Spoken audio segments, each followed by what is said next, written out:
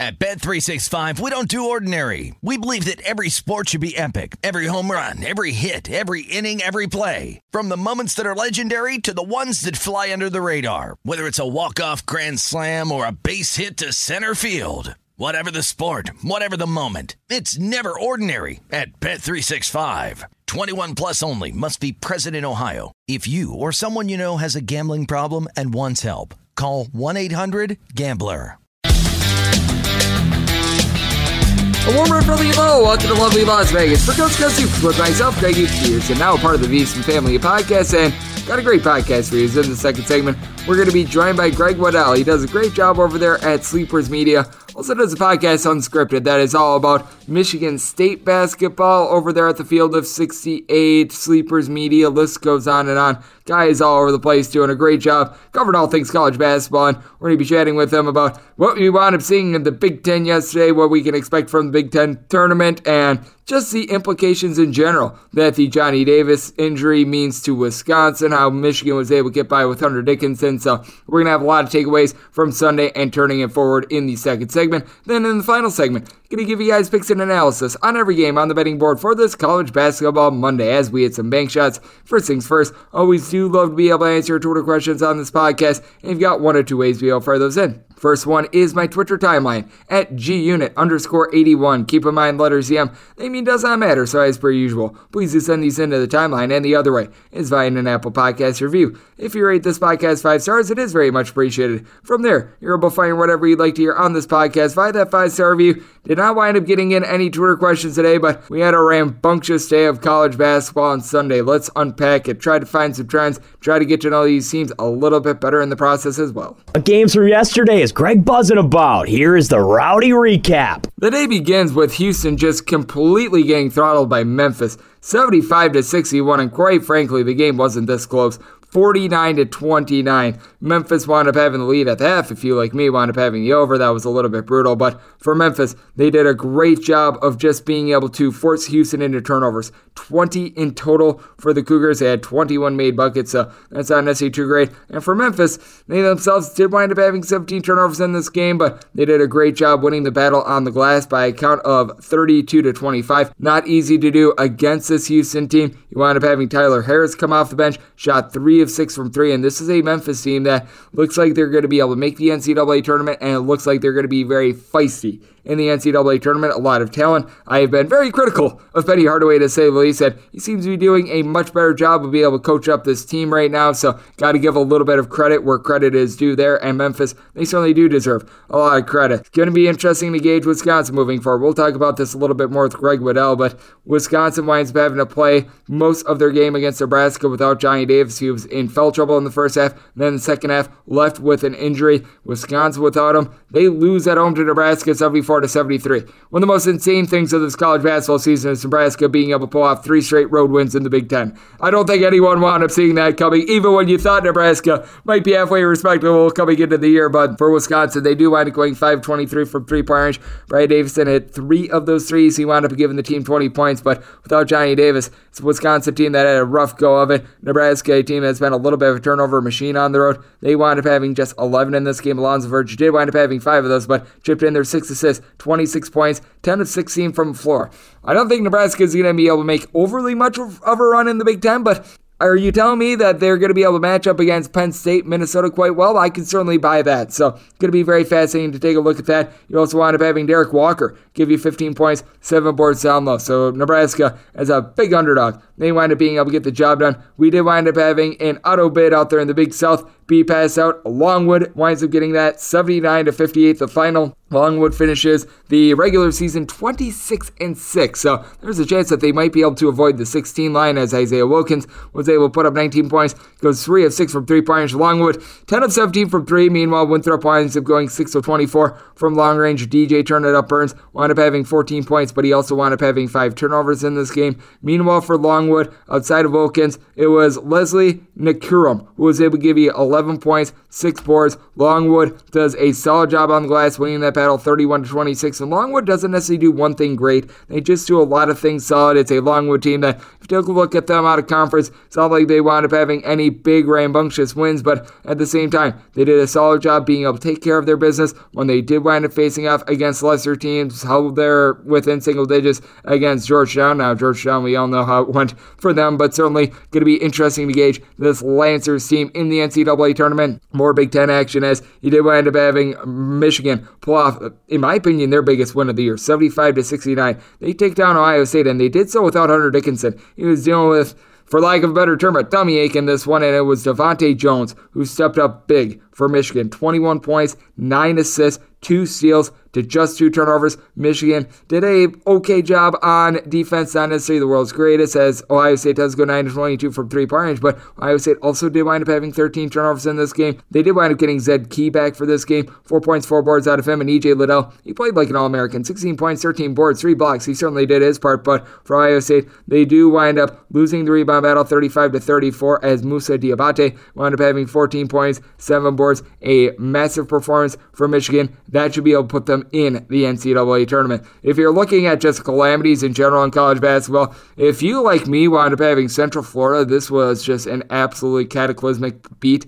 The only time Central Florida wound up trailing in this game was after Tulsa canned a half quarter to be able to win the game, 73-72. This is a line that closed in a lot of places right around 1.5, by the way, so you just needed Central Florida to pretty much be able to win the game, and they didn't. For Tulsa, they did wind up having Dry Horn hit that shot at the horn. He goes 5 of 11 from 3 for 21 points. For Central Florida, they played even up on the glass, 37-37. That's a little bit unacceptable. Darren Green Jr. did his part, 19 points, 5 of 12 from 3. He had a very good performance also out of Darius Johnson. Johnson came to the forefront with 9 assists, 7 point. He was in with Darius Perry coming in off the bench, and Perry, he had 17 points, 7 boards, 3 assists. So the backcourt was firing all cylinders, but defense just wasn't able to do a solid job down the stretch. And you also had Central Florida go 9 of 18 at the free throw line, so that was a little bit of an issue. If you wind up taking the points with Drake, this was a little bit of a heartbreaker as well. Loyola Chicago, they wind up getting their free throws to be able to cover 5.5,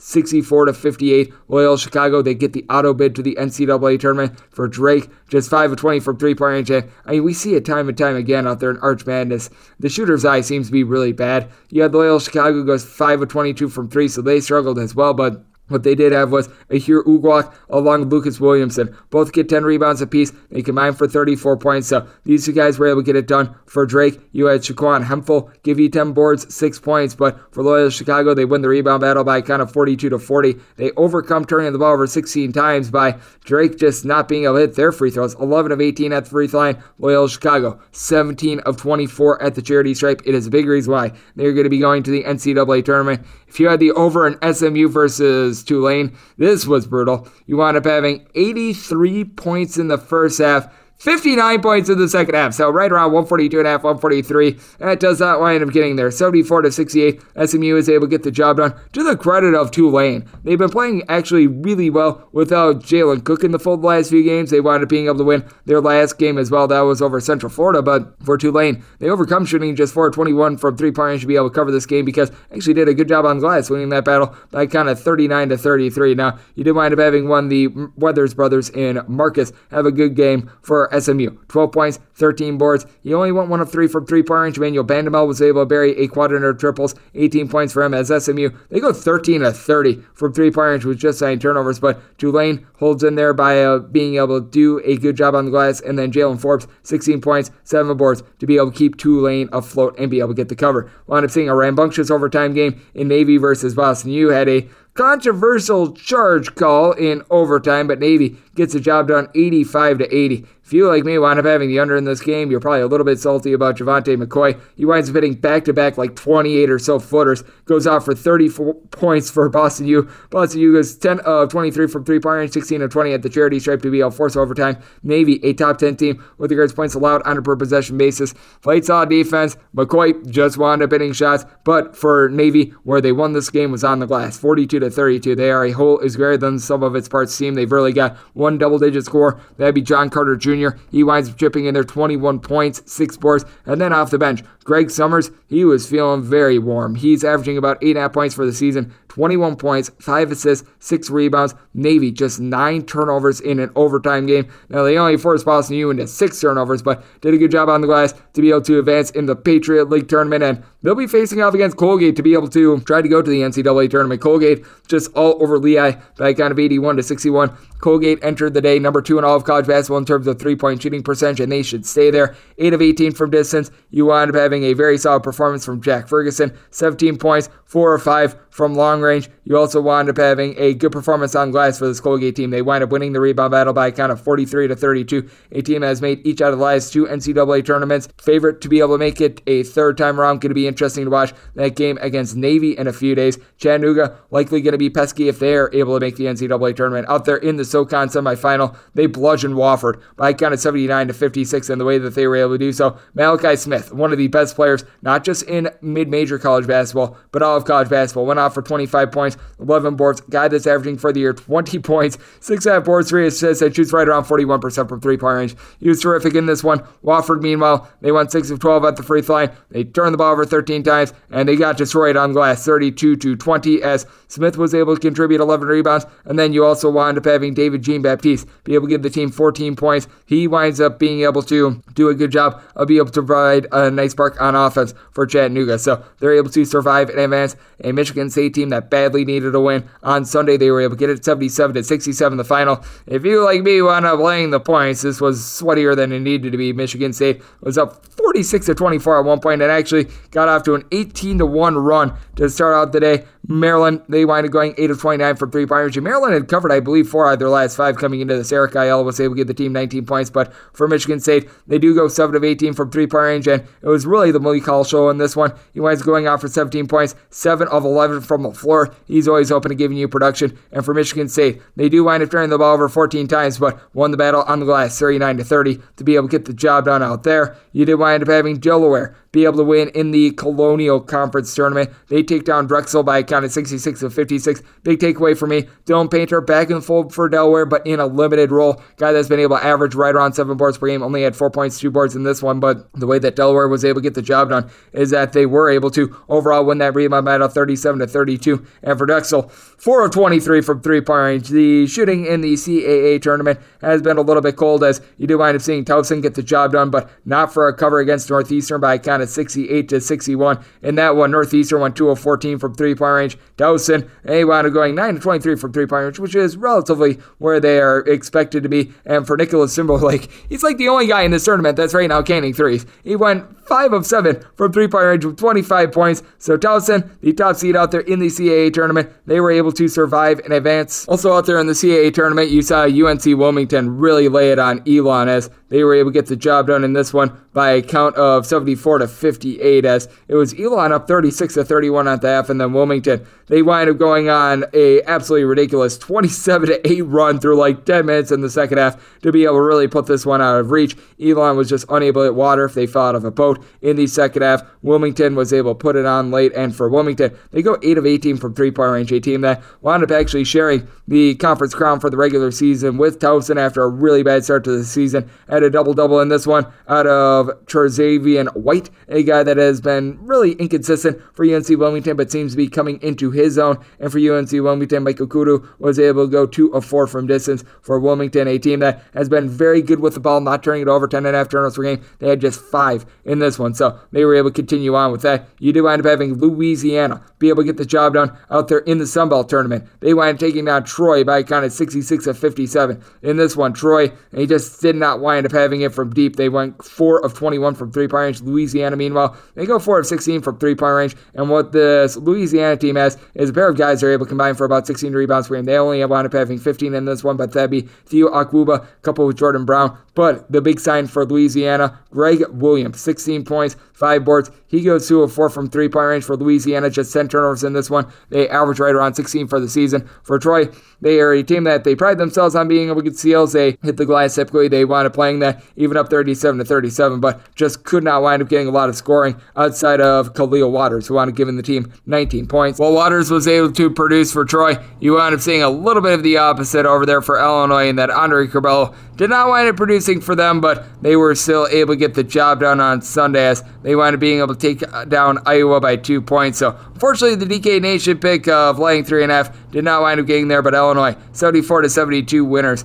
Iowa loses this game at the free throw line. Just no ifs, ands, or buts about it. 10 of 22 at the charity stripe. Chris Murray winds up going 1 of 7 at the free throw line, yet 5 of 10 from the floor for 13 points. Keegan Murray did his part, 22 points, 11 boards, 4 blocks. He did wind up having a 6 of 8 free throw shooting performance, so he did his part. But for Illinois, what was able to get the job done for them? How about what you were able to get out of Kofi Cockburn, coupled with Coleman Hawkins? They combined for 25 rebounds. Cockburn was able to give you 23 points. They combined for 5 blocks, so they were able to do a solid job there. Jacob Anderson did not wind up playing in this game, so Andre Curbelo saw more minutes. He did have 14 points and 6 assists, but also 4 turnovers. Fouled out of the game. Probably one of the best things that could have happened to Illinois was him fouling out of this game because he was not too good. Meanwhile, Jordan Bohannon, 14 minutes, 0 points. That was a little bit of an issue for Iowa. I actually liked what I saw from Iowa in a losing performance in this one. Typically, you don't wind up saying that, but certainly did there. Hofstra, they wound up getting destroyed by College of Charleston. Charleston, 92-76 winners. It's a Charleston team that they play at a breakneck pace. They play at a top 5 tempo in all of college basketball. Pat Kelsey has come in and has really been able to do a good job of being able to implement his tempo with this team, and when shots are falling, it's working really well. 9-21 from three-point range for Charleston. They were able to do a solid job of being able to force Hofstra into some strange shots, as well as Hofstra 10-31 from three-point range. Jalen Ray did everything to keep him in the game. 21 points out of him. Aaron Estrada, 19 points, 6 assists. I wouldn't be surprised if we wind up seeing Hofstra in like a CBI sort of tournament, but for Charleston, we'll wind up helping them out as well. They won the rebound battle 40-26. Abiyama Iola wound up having a little bit of a pedestrian night in this one, 11 points, 5 boards for Hofstra. Meanwhile, with this College of Charleston team, 31 points, 7 boards out of John Meeks. So they wound up surviving and advancing along Georgia State, who wound up being able to prolong their stay out there in the Sun Belt tournament. They take down Appalachian State by a count of 71-66. Georgia State has actually been a bad three-point shooting team all season long, but Corey Allen was the difference maker. 6 of 9 from three-point range, 29 points, 8 assists, 6 rebounds. Absolutely magnificent what we were able to get out of him. Meanwhile, for Appalachian State, they went 13-26 from three-point range as well. It's really been a Georgia State team that has been one of the best to see under in all of college basketball this season. You take a look at Georgia State, and they wound up entering into this night with, out of their 25 games, 18 having gone under the total. The only teams that had a better under rate going into the night, that would be Eastern Illinois and Austin Peay, by the way. Another team with a good under 8, South Florida. They wound up taking the floor on Sunday, and guess what? They wound up playing another under as they got completely destroyed by Temple by a count of 75-47. This was a game that had a 124 total, and because South Florida was unable to do their part, going 1 of 18 from three-point range. They wound up being able to play an under, by the way, for Temple. You did wind up having Mr. Damian Dunn be able to get her done. He had 27 points in this one, so got to give him a lot of credit out there. You got to give credit where credit is due on this one, as well as you wound up having Furman get the job done, but it was not a cover for them. 71-68, they win but not cover against a Sanford team that wound up going 9 of 18 from three-point range. Quez Glover looked like a tremendous player out there with 23 points, but Jermaine Marshall really kept Sanford close in this game. 22 points, 12 boards. Would love to see Sanford make one of those postseason tournaments, as you've got a Furman team that they got Jalen Slauson and Mike Bothwell going for 17 points. Furman winds up losing the rebound battle by a count of 32-26, but won the turnover battle 20-10. That has been the bugaboo for Sanford all season long, and Furman, one of the most efficient offenses in all of college basketball, was able to get it done there, and Northwestern was able to get it done over Minnesota, 75-62. If you're looking for teams that might be interesting out there in the Big Ten tournament, Northwestern, one of the top teams, had not turned it over, 9 of 23 from three-point range. They had 10 turnovers in this game. Meanwhile, Minnesota, only 6. Minnesota's been a team that has done a good job of being able to control the ball, but with their rotation being just 6 men, you have been noticing that they've worn down quite a bit in games. It was actually a case in which Northwestern just bludgeoned them to start out with, so you didn't experience that fall off in this game. But Pete Nance, 19 points, 13 boards, he was able to do a very solid job. And what else has been very solid is just taking a look at college basketball all season long. You did wind up seeing yesterday it be a case in which you wind up seeing a couple more unders than overs. 15 unders to 12 overs, so 55% of games wound up going under. You're going to find with a lot of these venues with conference tournaments that they do lend themselves to a few more unders because guys are in unfamiliar surroundings. If you look at the last 7 days in general, just about a 50-50 split between overs and unders, 159 overs, 157 unders. If you take a look at games that wrapped up in regulation, because he had 21 overtime games, 20 of them wound up going over. You wound up having 156 unders to 139 overs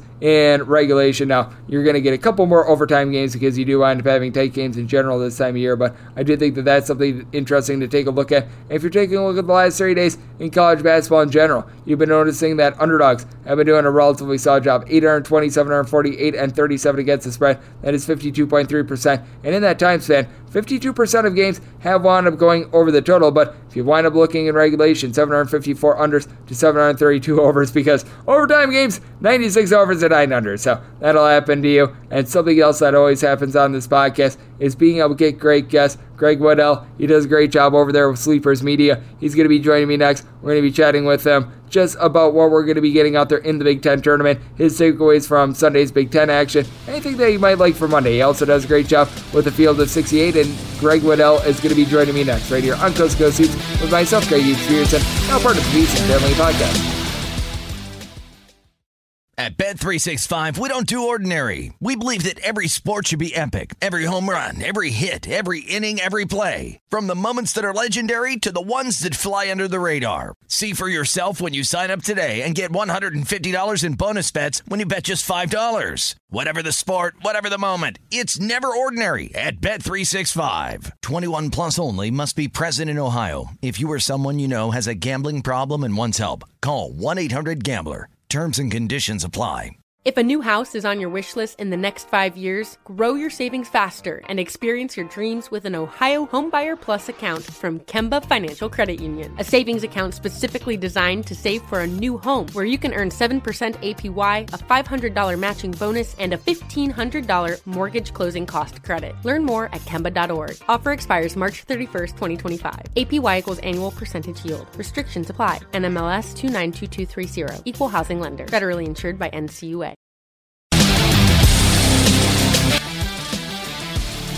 And we're back here in lovely Las Vegas for Coast to Coast Hoops with myself, Greg Peterson, now a part of the VSiN Family Podcast, and it is great to be joined by our guest, as this man does absolutely terrific work over there with Sleepers Media and the Field of 68, a man that is out there in the wonderful Midwest, more specifically the great state of Michigan. That would be Greg Waddell. You're able to follow him on Twitter at GWizzy, and then the number 12. That is 12, not 12 spelled out. Greg, it is always a pleasure. Only the best Gregs join this podcast, and you are certainly one of them. Thank you so much for joining me. Well, the best Greg has the best podcast, which is you, my friend. You're out here killing the game. It's an honor to be on the platform with you. It is great to have you aboard, and it is great that we've got everything going on that we do in college basketball, and we wound up seeing a rambunctious day of Big Ten action on Sunday. You wound up seeing quite a few injuries. Jacob Granderson was out of the fold for Illinois, and then from there you wound up obviously having, in my opinion, the biggest one pregame be Hunter Dickinson not wind up playing for Michigan. I know that you're a bit of a Michigan fan. What did you wind up seeing from this Wolverines team on Sunday? Because it was a team that showed a lot of fight, a team that had been struggling a little bit and needed a win, and boy, did they get it. It was a must-win game, right? No Hunter Dickinson. I wrote him off. I got to be honest. As soon as I heard he was out, I thought, this is a loss. I don't think Ohio State has been playing well. I think ultimately that showed. Their defense is just non-existent against good teams.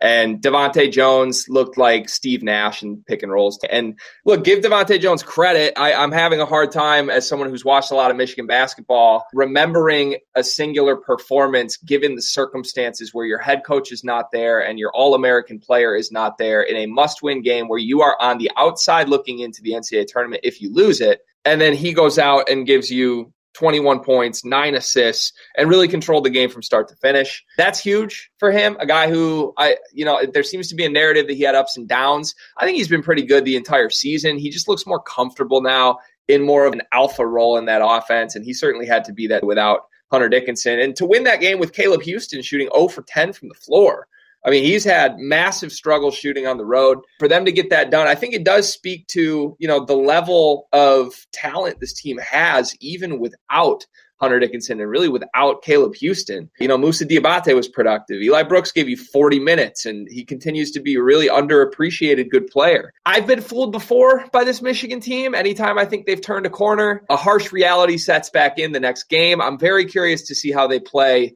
in a short turnaround series of days, hopefully, if they can get through game one in the Big Ten tournament. But it speaks to the talent that they have, and I think they officially should be an NCAA tournament team. Even if they lose the first game now, I think they've done enough to get in. No disagreement with you there. I do think that we're going to be seeing Michigan in the NCAA tournament. I'm just very curious to see what happens when Juwan Howard winds up rejoining the sidelines as well, because Juwan Howard is an amazing recruiter. He has done incredible things for Michigan.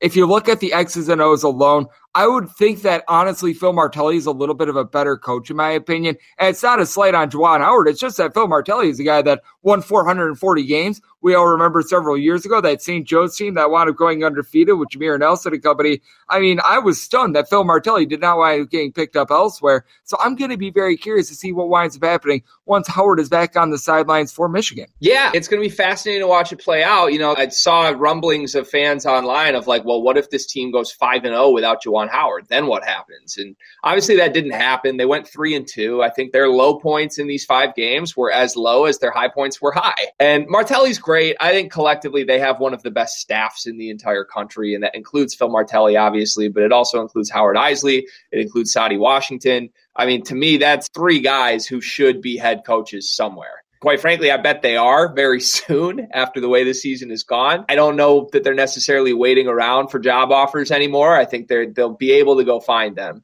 So it's been impressive. Martelli's a key cog in that. I think when Juwan gets back, I don't think much changes. They ran a lot of the same stuff. Martelli was a very composed, it seemed like he got the guys locked in leader over the last 5 games, but this is still Juwan's team. Phil Martelli will be the first person to tell you that.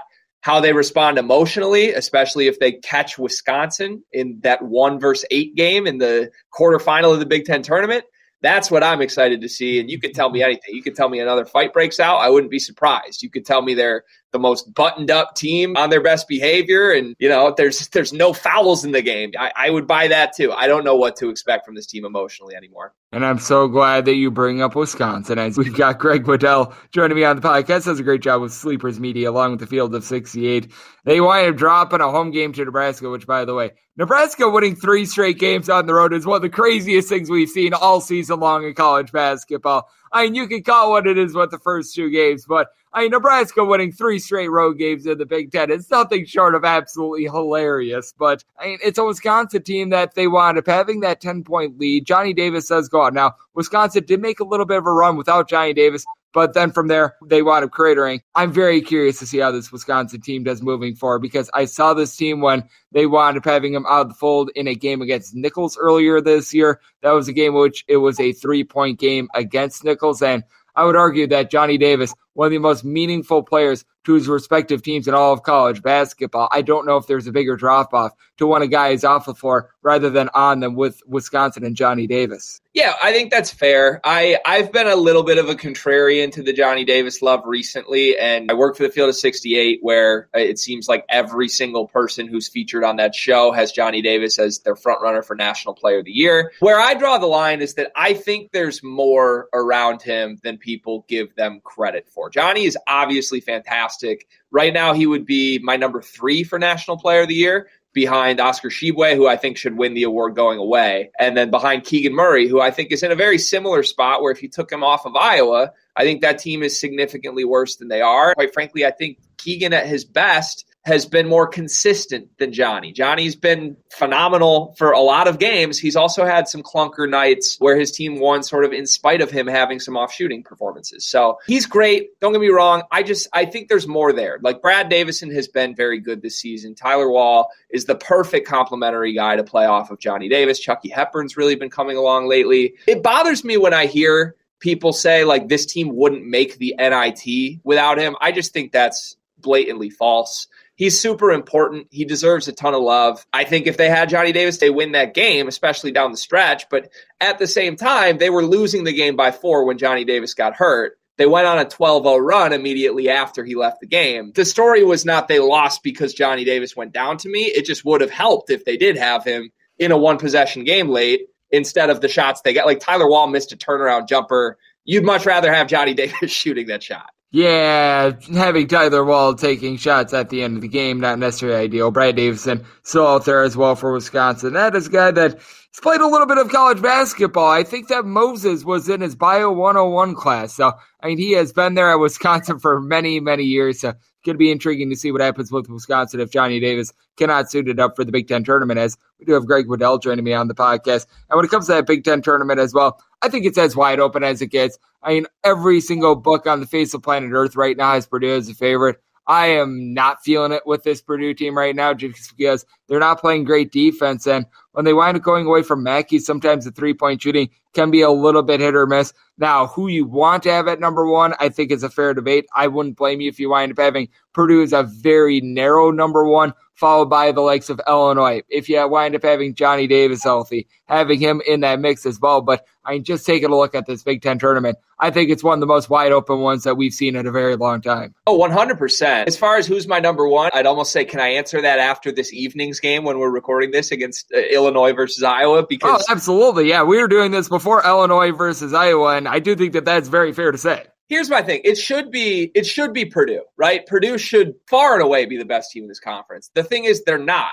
And they're not going to be, in my opinion. I'm very comfortable at this point saying this team cannot win a national championship. Could this team get hot and win 4 games? Sure. Could they lose in the first round? Absolutely. They don't defend at all. And 2 of their 3 best players can't play together even for a minute, any game, Travion Williams and Zach Edey. There's still massive identity issues with this team. Like Jaden Ivey, once a game down the stretch in a close game, he's jumping up and down because he doesn't get the ball.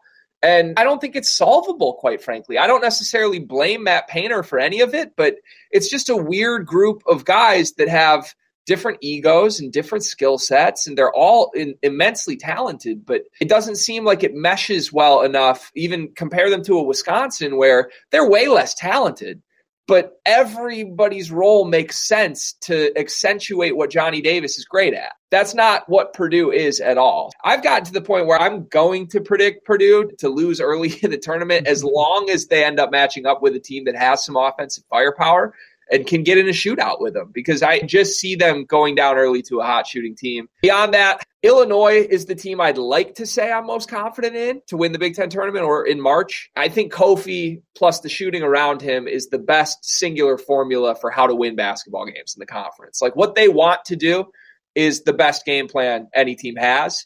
The thing is, I certainly feel that there's a mental block with that program. Like if you could just put those players in Michigan State jerseys, I'd be like, okay, this team's a national championship contender. But like that team's made 1 second weekend since 2004. And it kind of reminds me of Michigan football a little bit. Like they had to finally get over the hump and just exercise all the demons. And once they did, they got there this season, right? They beat Ohio State. They got to the playoff. Maybe Illinois does that this year. I wouldn't be shocked based on the talent they have, the way Brad Underwood coaches. Like it's all great. But I've seen this before. I've seen them with the spotlight on them in a spot where they should certainly make a run or they should win a Big Ten championship, and they don't. Big opportunity for them. They can lock up a banner for the first time in the last couple of years, I think in Brad Underwood's tenure at Illinois, that he would win the Big Ten regular season, a share of that with Wisconsin. If they can just hold serve against Iowa at home, it's a get your popcorn ready game for me, because this is the game Illinois has lost as long as I followed this program, and Iowa's playing really, really good basketball right now. Yeah, Iowa is playing really good basketball. Once again, same question that I do have with Purdue, the defense, but Iowa's a team that they do a much better job of being able to generate steals to their credit, and a team that ranks in the top 5 in all of college basketball in terms of fewest turnovers on a per possession basis as well. So I think that that's going to be really intriguing to take a look at. The Big Ten Conference Tournament is going to be rambunctious. Greg, I know that you're a man out there in the Midwest as well. As of right now, for Monday, we've got a few to-be-determined games. I know that you do a good job of being able to take a look at the board. I'm not sure if you have anything for the slate on Monday. Do not feel bad if you don't, but figured I would throw it out there. Is there anything for Monday that perhaps you'll have a little bit of a play on? Man, I'm looking at that West Coast Conference tournament a little bit, and I feel that Gonzaga is going to want to make a statement here. And I love San Francisco. Don't get me wrong. I think they're a great team. I was all over San Francisco to win that game against BYU. I really like what they have. I like Jamari Boye. But that line is opening at Gonzaga minus 12 from what I can see. When Gonzaga wants to show up and plays near their ceiling, they should be 15 to 20 point favorites against near any team in the country is my stance on Gonzaga. And after the way that St. Mary's game went, I think they're out for blood.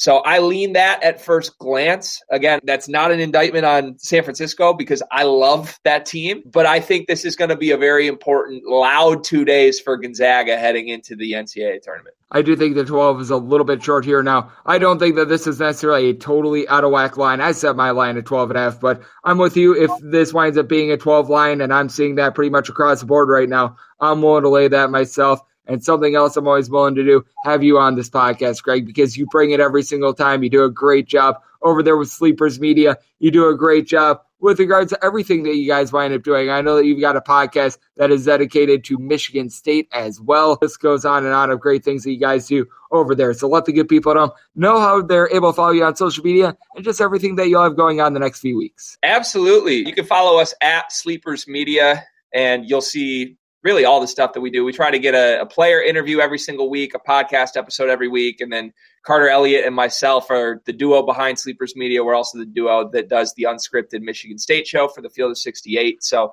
big couple weeks ahead. As you know, Greg, I'll be at the Big Ten tournament next week and then going to be doing some travel with the Field of 68 where we'll be, I think, in Philadelphia for the first weekend of the NCAA tournament and then in New Orleans for the Final Four, which is going to be a blast. So I can't wait. I would love if people follow along the journey and certainly still following along with you with these bets for the rest of the season, Greg. I know you've been making the people money out there. It's been a whole lot of fun. Last few weeks have been absolutely tremendous. I know that you've had a nice sizzler of a season over there as well with Dimers. I know that you put out a video every single day. You wind up putting out your picks. You're hitting well above 53%, which that is going to make you money every single time. Greg does absolutely amazing work and always brings it on this podcast. So a big thanks to Greg Waddell for joining me right here on Coast to Coast Hoops, now part of the VSiN Family Podcast. Coming up next, it is that time of the podcast to give you picks and analysis on every game on the betting board for this College Basketball Monday as we hit some bank shots. At Bet365, we don't do ordinary. We believe that every sport should be epic. Every home run, every hit, every inning, every play. From the moments that are legendary to the ones that fly under the radar. See for yourself when you sign up today and get $150 in bonus bets when you bet just $5. Whatever the sport, whatever the moment, it's never ordinary at Bet365. 21 plus only. Must be present in Ohio. If you or someone you know has a gambling problem and wants help, call 1-800-GAMBLER. Terms and conditions apply. If a new house is on your wish list in the next 5 years, grow your savings faster and experience your dreams with an Ohio Homebuyer Plus account from Kemba Financial Credit Union. A savings account specifically designed to save for a new home where you can earn 7% APY, a $500 matching bonus, and a $1,500 mortgage closing cost credit. Learn more at Kemba.org. Offer expires March 31st, 2025. APY equals annual percentage yield. Restrictions apply. NMLS 292230. Equal housing lender. Federally insured by NCUA. And we're back here in lovely Las Vegas for Coast to Coast Hoops with myself, Greg Peterson, now part of the VSiN Family Podcast. Always a pleasure to get Greg Waddell on the podcast. Doing a great job over there with Sleepers Media. Does a great job out there in Big Ten country of being able to take a look at the great game of college basketball. Doing amazing work over there at the Field of 68. And always brings it when he's on this podcast. So big thanks to him for joining me in the last segment. Now it is that time of the podcast to give you picks and analysis on every game on the betting board for this College Basketball Monday as we hit some bank shots. Most financial establishments close at a certain time, but not here. It is time for a side and total on every game on today's betting board bank shots.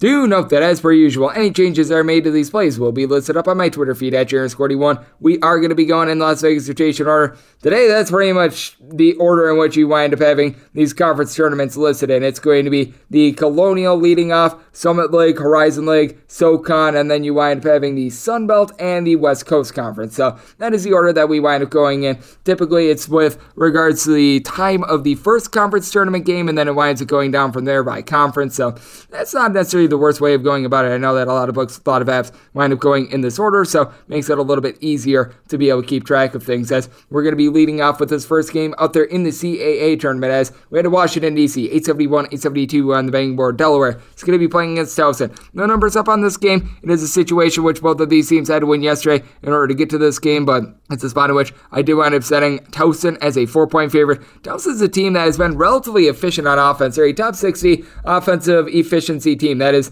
with regards to points scored on a per possession basis. And you take a look at this Towson team, they're solid on defense. They're by no means a juggernaut or anything like that, but they're in the top 60 with regards to points allowed on a per possession basis as well. Then you take a look at Delaware. It's been a team that has been a little bit lacking on the defensive end for much of the campaign, but they've been able to rein it in a little bit more recently, and they're a team that when they do wind up hitting the road, they're not necessarily too bad with that regard. You do have Dylan Painters back in a little bit of a limited capacity for the Delaware team, a guy that overall for the year has been able to be the team's top rebounder, being able to give you right in the pocket of about 13 or so points, 7 boards per contest, but I do like the backcourt of the Delaware team. You've got Jameer Nelson Jr. giving you 14 points, 5 boards, shoots 38% from 3-point range. Ryan Allen is able to give you right around 12 points on 35% shooting. Delaware as a whole, they shoot 75% at the free throw line, 36% from 3, and what I think is going to be key for this team, continuing to get good production out of Jair Davis, because with having Painter in a little bit more of a limited capacity, he's had to do a little bit more on the glass, and he has been able to do so. You take a look at it, and he has been able to give the team now at least 5 rebounds in all but one of the team's last 7 contests. He has been able to give the team double figures in every one of their games dating back to January 29th. So it's done a good job of being able to put up some points, and then you take a look at this Towson team, and Towson's a bunch that is very interesting in that they've got one guy that does it all in Cameron Holden. 13.5 points, 8 boards, 3 assists, 2 steals per contest. Doesn't necessarily shoot it from 3, but then you've got Nicholas Timberlake shooting well over 40% from 3, went 5 of 7 from distance yesterday. So maybe we get this team right around 14.5 points, 4.5 boards per contest, and has really been on one recently. This is a guy that has scored at least 13 points in now each of the team's last 6 contests. So he has been playing his best basketball of late. Antonio Rizzuto, Jason Gibson, they combine for 18 points. They combine to shoot about 40% from 3-point range. Towson, they shoot 36.5% from 3 as a collective. They generate right around 7 steals per contest, but I do think that Delaware is going to be a little bit of a hard matchup. These two teams wound up meeting up actually last week in a game that it was like played through the beginning part of the second half, and Delaware was in the lead, and then you wound up having it resumed, and Delaware just did not wind up having anything in the tank. So I do think that there's going to be a little bit of a revenge angle for what was one of the wonkiest things I've ever seen in college basketball history. I do think that Delaware is going to be able to hold in there. It seems like this arena that they're playing in, not necessarily conducive to 3-point shooting. I do think the tired legs might be coming through. So set my total at 134, and I made Towson a 4-point favorite. Game 873, 874 on the betting board. You've got UNC Wilmington taking on Charleston. Charleston and UNC Wilmington did battle yesterday to be able to survive and advance to make it to the spot, and in this one I did by making Charleston a 3-point favorite. You take a look at Wilmington, they've obviously got the better record, but I do think that Charleston has a good shot to be able to get the job done here, because they are a team that they're able to go just scorched earth with regards to their offense. Now, with that said, it's a Charleston team that has given up at least 72 points in each out of their last 6 games. But with that said, this is a team that they've been able to get to at least 77 in each of their last 6 as well. Meanwhile, you take a look at UNC Wilmington, a little bit more of a controlled, little bit more of a defense-oriented team. It's a team that has allowed 63 points of fear in each of their last 3 contests. In the game yesterday that they played against Elon, they were trailing at the half, and then they were able to strike a little bit of fire as they wound up going 8 of 18 from 3-point range. Who I think is going to need to step up in this game is Jalen Sims. Sims has been doing it all season long for UNC Wilmington, a guy that wound up having 16 points in their game yesterday, and you take a look at him for the season, he's really been the team's stat sheet sufferer. Guy that has been able to give you right in the pocket of about 16 points, 5.5 boards, shoots about 34% from 3, nothing great, nothing terrible. With Wilmington, the big thing for the team is that they just don't turn the ball over. They only turn the ball over right around 10.5 times per contest, and Charleston is a team that they actually excel on trying to be able to nab some steals right around 8.5 per contest. Charleston has just been able to get their pace in every single game that they played this season. They are number 2 in all of college basketball with regards to possessions per game. They shoot about 34% from 3. You've got Rene Smith coupled with Brendan Tucker being able to combine to be able to give you about 24 points per contest. John Meeks, 13.5 points, 4.5 boards. I do like what I'm seeing out of him, but what I think is really going to help Charleston be able to get the job done, this is a team that they get a lot of offensive rebounds in road and neutral court games. Top 5 in all of college basketball in that regard. You're able to throw in there Demetrius Underwood, who's able to give you 11.5 points, 7 boards, 3.5 assists, 2.2 steals, does it all. This is a Charleston team that they do commit right around 15.5 turnovers per game. That's a little bit of an issue. You got a Wilmington team that they generate right around 7.7 steals per game, but Charleston is a team that's starting to heat up from 3-point range. They're a team that they do a great job of being able to get their tempo, so I did why I'm saying my total at 155, and I think that Charleston, with their style, get the job done, set them as a 5-point favorite. We go to Sioux Falls, South Dakota for the Summit League semifinals. 875-876 on the betting board. You've got yourself South Dakota, and they're going to be playing against South Dakota State. In the Battle of Dakotas, I want to make South Dakota State an 11.5 point favorite. We've got no overnight numbers. Both of these teams had to win yesterday to be able to get to this spot, but when it comes to the South Dakota State squad, I do think that they're going to be able to take it to a South Dakota team that they've been able to do a solid job on offense. South Dakota is a top 65 team with regards to points scored on a per possession basis, so they do a relatively solid job there. South Dakota, a little bit more of a slow and controlled team. This is a team that they rank outside of the top 225 with regards to possessions per game. They're clocking in right around 240th or so with that regard. Meanwhile, you take a look at what you're able to get out of South Dakota State. They are by far the best three-point shooting team in all of college basketball. 44.7%. You don't have a single other team that shoots north of 40% from three-point range. You've got a pair of teams that we're going to call what it is. They don't necessarily do the world's greatest job on defense. South Dakota State 246th in the country with regards to points allowed on a per possession basis, and when they are away from home, they allow nearly 17 points more per 100 possessions rather than when they are at home, so that is a little bit of an issue. And then you take a look at the South Dakota bunch, and they allow right around 104.5 points per 100 possessions. That is 276th in all of college basketball. Hunter Goodrick, I think, is going to have a little bit of a tough time down low. For South Dakota, has been able to do a solid job giving you right around 7 boards, 7.2 points per game, had 14 points, 8 rebounds in the win over UMKC. And then you take a look at the South Dakota team in general, and a team that as a collective, they do shoot right around 38% from 3. While they're not South Dakota State, they certainly are relatively solid, and you got a pair of guys in Mason Armachell along with Cruz Petio Hunt, who would be able to combine for about 30 points per contest. You got Petio Hunt shooting 40% from 3. Mason Armachell shoots 39% from 3 and 92% of the free throw line. Your top 3 scorers for the South Dakota team, you're able to throw their Tazo Cambateros. He's been able to give you 11.5 points, right around 5.5 boards. They all shoot at least 83.5% of the free throw line, but just take a look at the South Dakota State team. They're able to go scorched earth on you. Baylor Shireman has really been Mr. Do-It-All for this team. He's a guy that for the season is averaging 16.5 points, 8 boards, 4.5 assists. He shoots 47.5% from 3-point range. It's been absolutely magnificent to be able to watch him. You've been able to have some of the lesser guys like Alex Arians, Charlie Easily. They combine to shoot about 48% from 3-point range. They both give you between 8 to 9 points per contest. You've been able to get some good production out of Douglas Wilson as well. Wilson is a guy that was a Summit League Player of the Year a few years ago. 16 points, 5.5 boards. I think that's just going to be an overwhelming barrage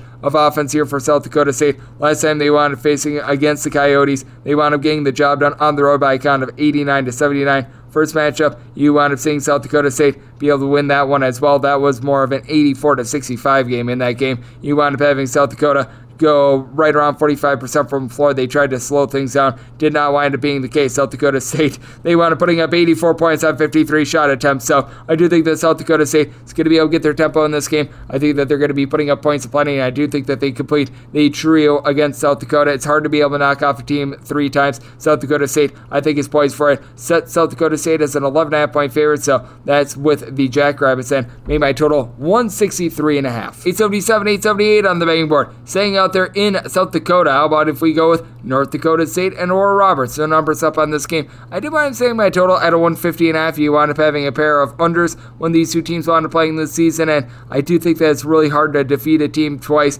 North Dakota State swept the regular season series between these two, and I think that it's going to be a little bit tough for them in this game. I did wind up saying Oral Roberts as a result, a 2.5 point favorite last time these two teams wound up playing. North Dakota State got the job done 77 to 59 in mid-February, a game which Oral Roberts shot just 34% from the floor, and North Dakota State in both of the games that these two teams have played, they've gotten a little bit more of their style. They went 10 of 19 in that contest I wanted mentioning a little bit earlier. Sam Griesel in that game at 22 points overall. Griesel 13.5 points, 6 boards, 3.1 assists. He's been able to shoot 36.5% from 3-point range, so he's been rock solid with that regard, but I do think that it's an Oral Roberts team that's going to be a little bit more prepared for the North Dakota State team. In that last game, Max Abmas wound up having 21 points on 25 shots. I just don't see that being the case once again. You've got an Oral Roberts team as a collective. They shoot 38.3% from three-point range. That's in the top 15 in all of college basketball. You've got a North Dakota State team that's going to have to try to defend all these guys. Like Abmas, who I mentioned a little bit earlier, he gives you 23 points, 3.5 assists per game. But take a look past that. Deshung Weaver, Isaac McBride, Trey Phipps, these guys have been able to combine for about 38.5 points per contest. You've got McBride and Phipps both shooting over 40% from three-point range, and it's a team that they do a relatively solid job down low. Kareem Thompson has been able to give you 7.5 points, right around 6 boards per game. Elijah Lufile has been able to give you 6.5 boards and nearly 8 points per game. Now, Rocky Cruiser, 6'10" combo player, that does it all. 16 points, 8 boards. He's able to shoot 40% from three-point range. And then we got North Dakota State team as a collective. They shoot 77% at the free throw line, but both of these teams relatively rock solid at the free throw line. I think Oral Roberts gets their revenge, set them as a 2.5-point favorite, and made my total on this game 150.5. We head to the Horizon League tournament, 879-880 on the betting board. You got Cleveland State and Wright State doing battle from Farmers Coliseum out there in Indianapolis. This game is a pick'em to Cleveland State being a 1-point favorite. In your total on this game, going to be finding it anywhere between 147 and 148. I'm saying my total at 144. Now, you do have a pair of teams that they play at a brisk tempo, not necessarily a breakneck pace. You've got a Wright State team that, with regards to possessions per game, you're seeing them clocking in now about 157. So they've been throttling down a little bit more. Cleveland State, meanwhile, they were a little bit slower towards the beginning part of the season, and they've throttled up a little bit, more around 115th. But you'll notice that both of these teams have slowed down over the last, I would say, 2 or so weeks. So I do think that that's an important moniker in this game. Now, when it comes to this Cleveland State team, their big bugaboo is that they don't necessarily shoot it great at the free throw line. This is a team that has a collective. They shoot right around 67.5% of the charity stripe, but this is also one of the more dominant defensive teams that you're going to be able to find. With regards to points allowed on a per possession basis, it's a Cleveland State team that they rank right around 155th. You've got a Wright State team that they leave a little bit of something to be desired on the defensive end, right around 228th with this regard. With Wright State, it was a team that at the beginning part of the season, they were absolutely awful from three-point range, but they've been able to pick it up a little bit more recently. Tanner Olden, Grant Bazile. These two guys combined for 38.5 points, right in the neighborhood of about 16 rebounds per game. Both shoot between 77.5% and 78.5% at the free throw line. Holden shoots about 33% for three-point range. Wright State as a whole, they shoot about 32% from distance. They're really looking to claw the ball inside. It's a Wright State team that only turns the ball over 12 times per contest. Meanwhile, Cleveland State, their lifeblood is being able to get steals. They get right around 8.5 per contest, with Demoy Hodge really being the headliner for this. He leads the team with 15 points, 2.3 steals. Not a guy that's going to give you a lot of assists or anything like that, but you take a look at what Hodge has been able to do. 3+ steals in each out of the last 4 contests for this team, so he has been able to do a great job of having active hands, and he's been able to cut down on the turnovers as well. He's had 3 turnovers or fewer in all but one of the team's games, really ever since the middle part of the season, so I do think that he's going to be able to do a solid job in this game. You got Trey Gomillion, who's been able to give you 10.5 points per contest. He's been going big with 42% three-point shooting. Torrey Penn does it all, 14 points, 6 boards, 3.5 assists per game with Wright State. Big trepidation I have with this team, you don't have a lot of depth. AJ Browns is able to give you 6 points per contest. You've got Tim Finke, Trey Calvin.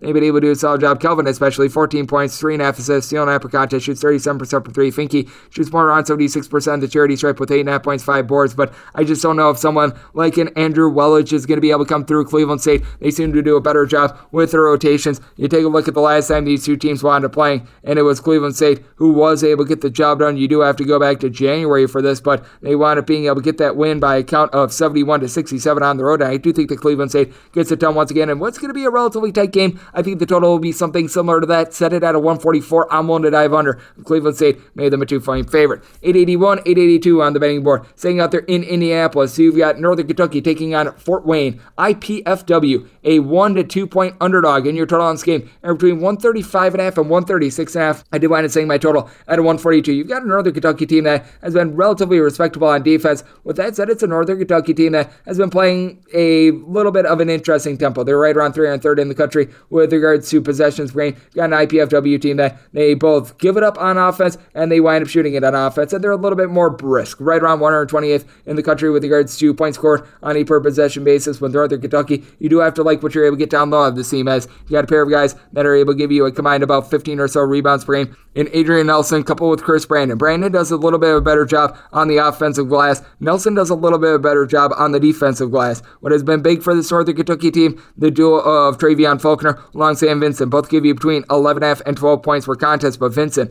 2 steals per contest. It's a Northern Kentucky team that they really do a good job with active hands. They do turn the ball over 13 times per game, but they generate 9 steals per game. They shoot about 34% from 3. Vincent and Faulkner both shoot between 35.5 and 37.5% from 3-point range. Marquise Warwick, a little bit more of the gunner for this team, 16.5 points, right around 2.5 assists per contest. A guy that has been able to go off for 22 plus points in each of the team's last 4 contests. You've really been seeing Northern Kentucky coming into their own with regards to the offense. 70 plus points in each of their last 4 games. Meanwhile, you got a Fort Wayne team that in conference they shot just below 40% from 3-point range, 37.7% overall for the season, and you've got a team that shoots it really well at the free throw line. Among your top 5 scorers, 4 of them shoot at least 78.8% at the free throw line. They shoot as a collective 75.5% at the charity stripe. You've got Jared Godfrey, who's able to give you 15 points, 4 assists. Jamie Chung Q also does a good job flowing the offense, 3.5 assists per contest. This is a Fort Wayne team that they themselves do a good job of being able to generate turnovers, as they give you right around 8.8 steals per game. So I do think that that's going to be very important in this game. Fort Wayne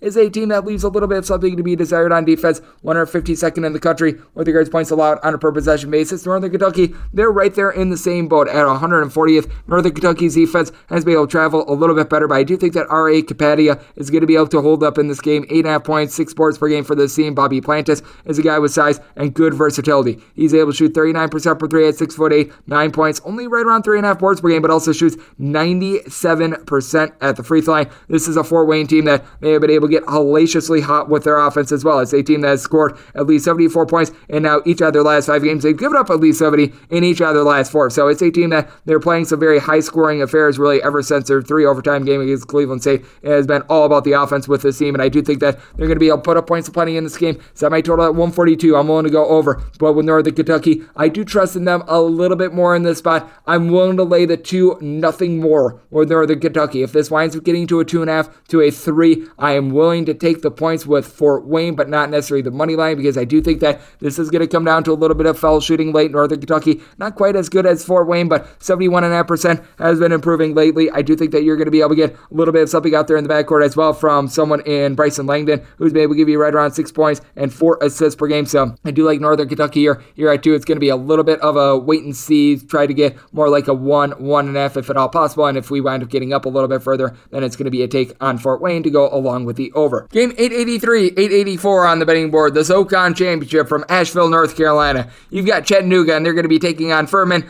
Both of these teams had to win yesterday in order to get to today, and this is a line in which I wound up making Chattanooga a 2.5 point favorite. I set my total at 135. Chattanooga wound up winning both games during the regular season between these two, including the last one that wound up coming in mid-February. Chattanooga is a team that wound up winning that game, by the way, without one of their main rebounders in Silvio De Sosa, and they still wound up winning the rebound battle in that game by a count of 38-25. So I do think that Chattanooga has a little bit of an advantage inside, and Chattanooga is going to have the best player. That'd be Malachi Smith. Smith for the year is averaging a little bit over 20 points, 6.5 boards, 3 assists, shooting 40% from 3, went off for 25 and 11 yesterday in the win against Wofford. It's a Chattanooga team that shoots it well from 3-point range at about 35%. Furman, they are one of the best 3-point shooting teams in all of college basketball, a little bit north of 38%. And you do have to like the fact that you've got Mike Bothwell along with Alex Hunter out there in the backcourt. These two guys combined to be able to give you right around 20.5 points per contest, and then you throw in there Jalen Slauson, who's able to go off for a triple-double on any given night. 14.5 points, 7.5 boards, 3.8 assists, 1.8 steals, 1.7 blocks. I mean, the guy literally does it all. Hunter shoots 42% for 3. Conley Garrison, he's able to give you 44% 3-point shooting. He's been able to chip in there 10 points per contest. You've had some ancillary pieces be able to step up for the team, but also a guy in Darius Banks has been able to do a solid job for this Chattanooga team with right around 5 boards per contest. He really did a good job of holding it down when they were dealing with an injury to Mr. De Sosa. And then you take a look at David Jean-Baptiste, guy that shoots just below 40% from 3-point range. He's been able to pull out right around 13 points per contest and has been able to do a good job there. And this is a Furman team that they have really cranked down their tempo this year. It's a team that traditionally you're going to find them more in the top 100 with regards to possessions per game. Chattanooga, they're very much a slow and controlled team as well. Chattanooga with regards to possessions per game, right around 292nd in all of college basketball. But Furman, they're more around 260th this season after being more of a mid-tempo team last year. I do think that you're going to be able to get a little bit of something out of some of these ancillary pieces, like a Garrett Hine, who wound up having 8 points on 4 of 4 shooting yesterday. But that said, did wind saying my total at 135. Two teams that are very solid with regards to their offensive efficiency, but don't necessarily play fast. I just think that Chattanooga having the best player out there on the floor, and Mr. Smith is going to be able to get the job done, so made them a 2.5 point favorite. 885, 886 on the betting board. You got the Sun Belt title game, as you've got in this one Louisiana and Georgia State. Did wind up saying Georgia State as a 2.5 point favorite in this spot. Also made my total 138.5. You've got a Georgia State team that they have throttled down from past years. Georgia State, typically a team that they're looking to play very fast, a team that typically shoots it really well from three-point range, and they were able to shoot it much better from three-point range yesterday than they have in the past. Overall this season, Georgia State shooting about 32-ish% from three-point range yesterday. They went 8 of 15 from three-point range. I think that you're going to see a little bit of regression. Corey Allen in the game yesterday, 29 points. He wound up having 8 assists, 6 boards, and 1 6 of 9 from three-point range. So guys not named him wound up going 2 of 6 from three-point range, but with Georgia State, you've got to like what you're able to get out of Elil Nsume, a guy that has been averaging just near a double-double this season, 9 points, 9.5 boards per contest. Kane Williams has been able to do a good job, along with Justin Roberts out there in the backcourt. These two guys combined for 24.5 points per contest. Williams has only shot about 27.5% from three-point range, but does a good job of being able to help flow the offense.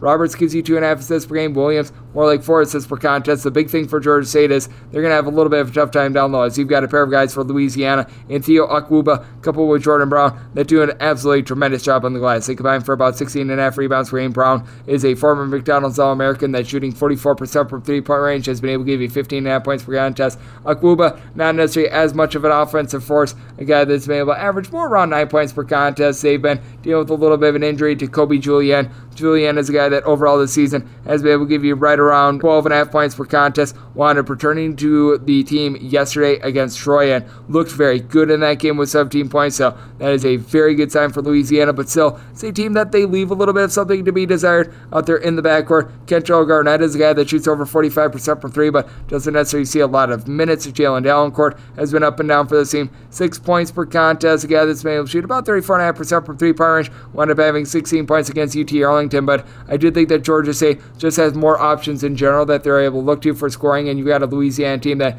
they're currently turning the ball over right around 16.5 times per contest. That's one of the worst marks out there in all of college basketball. Now, you've got both of these teams playing with a little bit of pace. Louisiana is a team that they rank in the top 80 with regards to possessions per game. Georgia State is not necessarily a breakneck pace team, but at the same time, they still play at a rather steady tempo. They rank with regards to possessions per game right around 289th, which I find to be very intriguing, because I do think that you're going to see a Georgia State team that is going to be able to do a little bit of a better job of being able to push a tad bit more tempo in this spot. I did wind up saying this a lot at 138.5. I did wind up making Georgia State a 2.5 point favorite. 887, 888 on the betting board. You got San Francisco, and they're going to be playing against Gonzaga in lovely Las Vegas. Gonzaga is laying 12 points. Total on this game is anywhere between 154 and 155 with Gonzaga. Made up a 12.5 point favorite. 12.5 is a max I'd be willing to lay with Gonzaga, but even if you do wind up finding the hook on this game, I would be willing to lay it. You would need to give me a 13 or more to be able to take a shot here on San Francisco. Now, I do think that there is something to the narrative of trying to beat a team 3 times. I do think that San Francisco is going to be able to come out with a little bit more of a spirited effort. You wind up seeing it the last time they wound up playing against Gonzaga. They got completely flattened towards the early part of the game, and then they did make things a little bit more interesting. It was like a 12-point game with about 2:30 remaining, and then Gonzaga was able to hit free throws. They were able to put the game away. Gonzaga in the top 5 in all of college basketball with regards to points scored and points allowed on a per possession basis, but you've got a San Francisco team that they themselves are relatively well-rounded. It's a San Francisco team that they do rank in the top 30 with regards to points allowed on a per possession basis, actually giving up fewer points per possession on the road rather than at home, so I do think that that's going to be of a little bit of impact. Now, when it comes to the Orleans Arena, it is a little bit tougher to shoot at, but I do think that both of these teams are solid enough that they should be able to put up enough points in this game, and I do think that you're going to get another very brisk tempo like we wound up seeing last time around. Last time these two teams wound up playing, it was 89-73, so I do wind up saying my total 156.5, but you do take a look at the Dons, and you got a team that as a collective, they shoot about 35.5% from 3. Big trepidation here is that they shoot sub 70% at the free throw line, but Jamari Boye, 17 points, 5 boards, 4 assists, 2 steals per contest has been rock solid. Khalil Shabazz, Iwan Muzlitsky have been able to give you a combined 13.5 points per contest. Shabazz is out there in the backcourt, 1.7 steals per contest. Muzlitsky is able to give you 9.5 boards per game, so he's able to do a solid job there. Gabe Stefanini is able to give you a steal, shoot 35% from 3 with nearly 10 points per contest, but then you take a look at Gonzaga. Rozier Bolton really gets lost in the sauce with this team, but he gives you 11 points, 2.5 assists. Shoots 47% from three-point range. Has been absolutely ridiculous, and a shot better on the road than he has at home, so you got to give him that. Drew Timme, Chet Holmgren, these two guys on low are amazing. They combine for about 32 points, 16 rebounds, just unfair with Holmgren. Shoots 44% from three with 3.5 blocks as a 7-footer, and then Julian Strother is able to give you right around 12.5 points per contest. Andrew Nembhard, 5.5 assists to 1.8 turnovers per game. I mean, this is a Gonzaga team that they are absolutely amazing. They always get their tempo. Aside from when they play against St. Mary's, I do think that things are going to be a little bit more brisk, but I do think that San Francisco is going to be able to play this game a little bit tighter. You wind up seeing them in the second half of the first game actually be right in there until about the 16-minute mark of the second half. They wound up fading from there. I think that San Francisco is going to be able to give Gonzaga their best shot. Set my line at 12.5. 12.5 or less, one lay with Gonzaga. If it gets up north of 13, then it becomes a take on San Francisco, and made my total 156.5. So looking at it over here at 153.5 to 154.5-ish. We move on to 889, 890. This is a final game, and this is a DK Nation pick as we've got Santa Clara playing against St. Mary's. St. Mary's is a 5 to 5.5 point favorite. Your total on this game, it wound up beginning on the open at a 141. We have seen this drop already. I'm seeing it in a lot of places, anywhere between a 139.5 to a 140.5, and I made my total 134. The DK Nation pick is going to be the under. You've got a Santa Clara team that has been playing at a relatively brisk tempo, and they did wind up putting up 77 points the last time they played against St. Mary's. The only other team to exceed 70 points against St. Mary's this year, that'd be Gonzaga. I think that St. Mary's is going to be able to get their tempo. They're a bottom 20 team with regards to possessions per game in road and neutral court games. You've got a St. Mary's team in which the whole is greater than the sum of its parts. Alex Dusas, Logan Johnson, coupled with Tommy Kusi and Matthias Tass. I'll give you between 10.4 and 12.5 points per contest. All these guys, aside from Tass, give you between 3.7 and 4 boards per game. Tass is able to give you 6.5, so he's able to do a solid job there. And really, all these guys shoot in the high 70s from the free throw line, so it's like you've got clones of each other. St. Mary's as a collective, 75.7% at the charity stripe. They only turn the ball over 11.5 times per contest, and they do rank in the top 45 with regards to points scored on a per possession basis. You've got Johnson giving you 2 steals per contest. I do think, though, that Santa Clara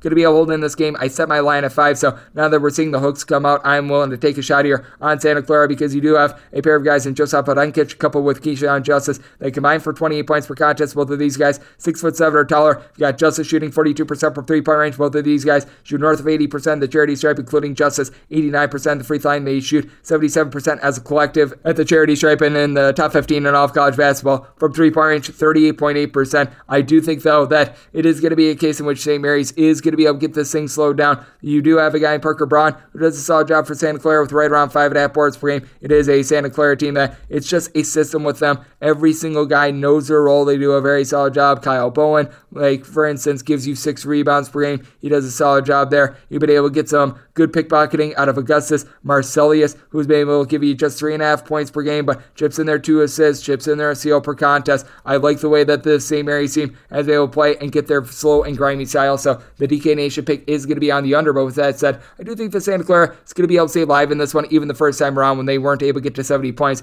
they were able to get a cover in that game as well. So set my line at 5. Won't take 5.5 here with Santa Clara, and the DK Nation pick going to be the under. And that'll wrap things up for the Monday edition of Coast to Coast Hoops, now part of the VSiN family of podcasts. If you like what you're hearing from this fine podcast, Coast to Coast Hoops, you're able to subscribe wherever you get your podcasts: Apple Podcasts, Google Play, Spotify, Stitcher, and TuneIn. If you've got a question, comment, segment idea, whatever you for this podcast, got one of 2 ways we offer those in. First one is my Twitter timeline at JaredSquarty1. Keep in mind, letters CM, they mean it does not matter. So as per usual, please do send these into the timeline, and the other way is find an Apple Podcast review. If you rate this podcast 5 stars, it is very much appreciated. From there, you're able to fire whatever you'd like to hear on this podcast. Find that 5-star review. We're coming at you guys every single day throughout the college basketball season. That means coming at you guys once again tomorrow. Thank you so much for tuning in.